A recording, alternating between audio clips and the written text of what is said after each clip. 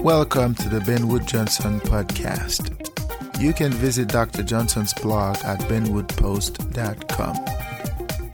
Dr. Johnson's works can be found at drbenwoodjohnson.com. You can also support Dr. Johnson on Patreon, the link to which is in the description.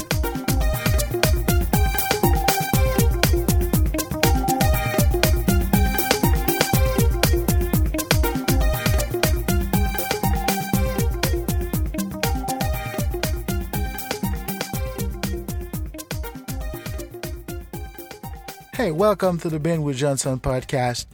Today is July the 2nd, 2018, and this is a new beginning. Today we're going to be talking about Lysander and the concept of justice and peace.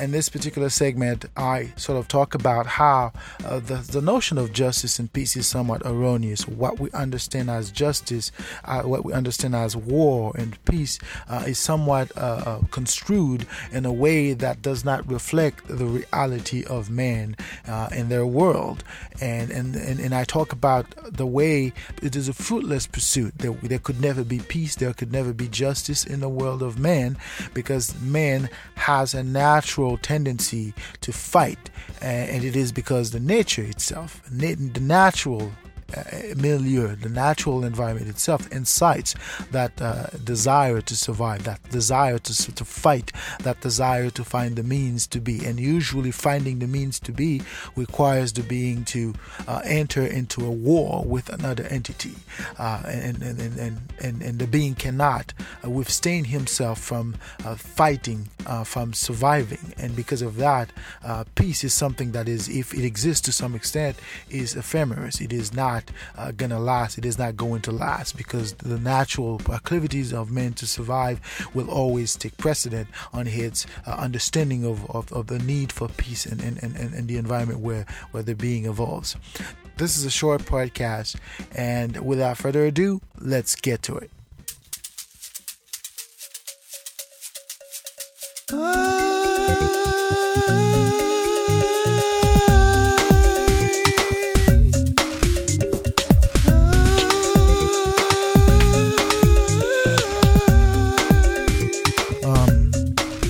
Lysander notes men shall do everything to avoid war, and he lists certain conditions which he says are important for justice, or the science of justice, to prevail.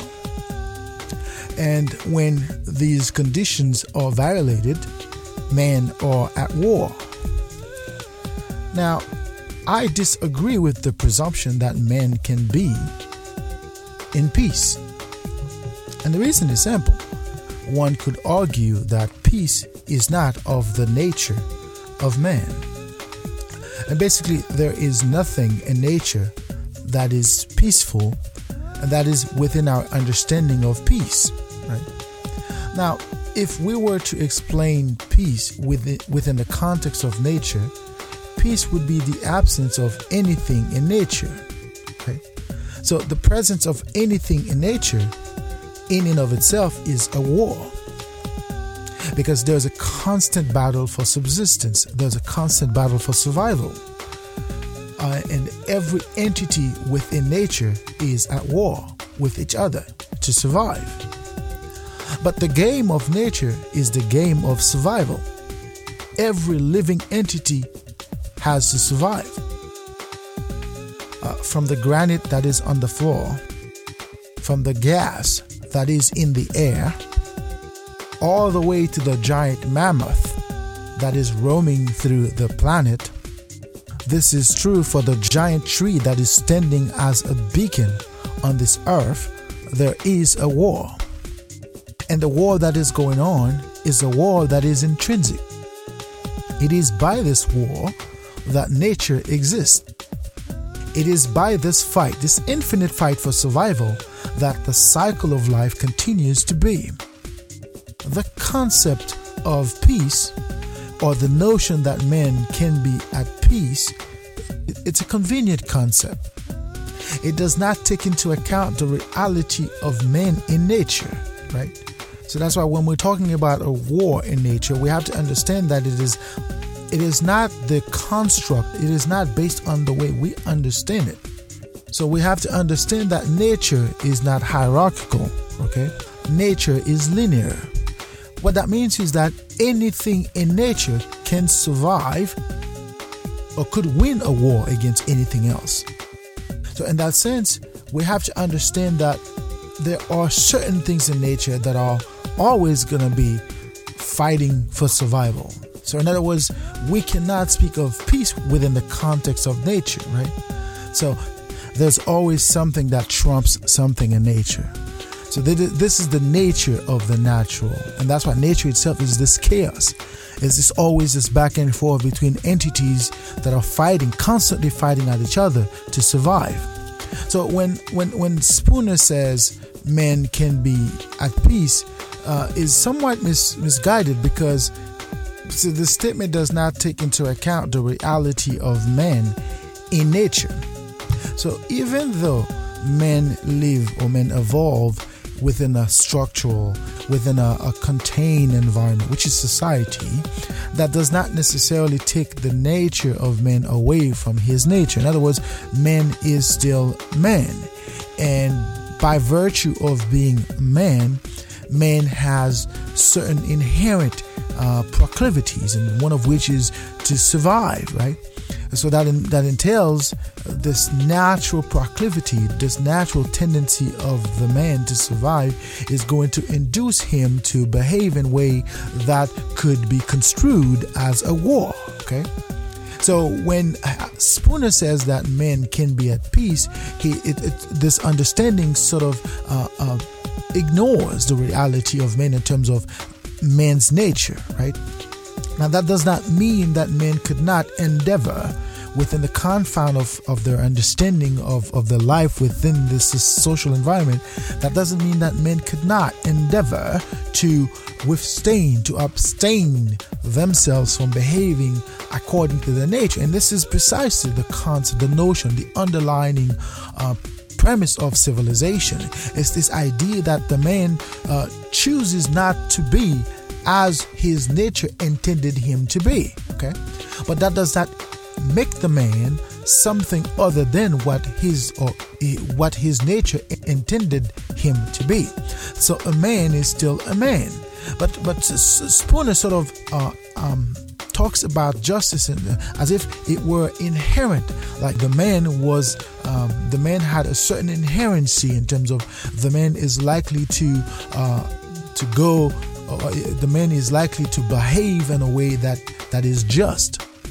So we have to understand that the man is not inherently just. Man learns to be just within the confine of the understanding of what justice is in a social environment. Okay, if we were to look at the man in nature, that man would not behave in a way that would, reflect a certain understanding of an ideal of what justice, what peace, what equality is to be. So I guess what I'm trying to say here is that the natural man is inclined to be unjust, according to other men's understanding of what justice is. The natural man is inclined to be unfair, is inclined to be violent, is inclined to respond to his nature, to his intrinsic need to be, to his intrinsic need to survive. Okay, but what sets one man apart from another in terms of nature in society is this understanding that the man in nature is a man that is contained. Is a man that is under a certain scrutiny, which prevents him from being a man as his nature. And this is the reason we, despite the fact that there are certain rules of conduct, there are certain mechanisms that are designed to control men, to prevent men from behaving as a wild beast, but that does not stop the man to behave like a wild beast. So within that confine, we have to understand that when we speak of justice, when we speak of peace, when we speak of war, we have to understand that these are natural concepts that are understood from a societal understanding. And by that, I mean, when we speak of war, it's a natural phenomenon. And when I speak of war in this case, I'm not referring to one party going at another part. In other words, I'm not referring to one man going at it with another man. I am not referring to one family going at it with another family. I'm not talking about one nation going at it with another nation. I am talking about the natural state of things, the natural state of being of life itself. And in order for things to be, in order for entities to be within the natural, there ought to be a war. And that war is this idea that I, as an entity, can only be when that entity cannot be. And in order for me to be, in lieu of another entity to be, I have to win the war of survival. And within that context, the whole concept of survival itself is a war. So when we speak of justice, it is somewhat this understanding that the man or the entity is inherently just. Nonetheless, the entity does not have any concept of justice within the confound of his natural proclivities to survive, right? So an entity would not refrain himself from surviving on the basis that that particular means of survival would be unjust, okay? It is against that entity's nature. It is against of that being's nature. So in that sense, we could not speak of survival within the confound of something being just or not. So I think that Spooner sort of misses the mark there, because these ideas sort of are the foundation of society as we know it today. It's this understanding that men are a certain way, and based on the way men are, society design rules and regulations and if that laws that are supposed to contain the being within the way the being is supposed to be. And I think this is erroneous, and I believe that the concept of peace it's an elusive concept. It's a construct. It's an ideal which will never become true. It's a pursuit. It's a fruitless pursuit. There will never be peace, at least within the confound of peace. But that being said, I understand that we could have an understanding of a peaceful environment where certain men could agree to control, to withstand, could agree to withstand their nature, could agree to control their being, their proclivities to be, in order to further a peaceful environment for other men. And in that sense, yes, the justice is not going to be something inherent. Rather, it would be something that is posited. The understanding of justice would be positive. It would be based on the laws of man, or a person's understanding of what is just and what is not. So we have to take that into account when we're talking about justice, when we're talking about war,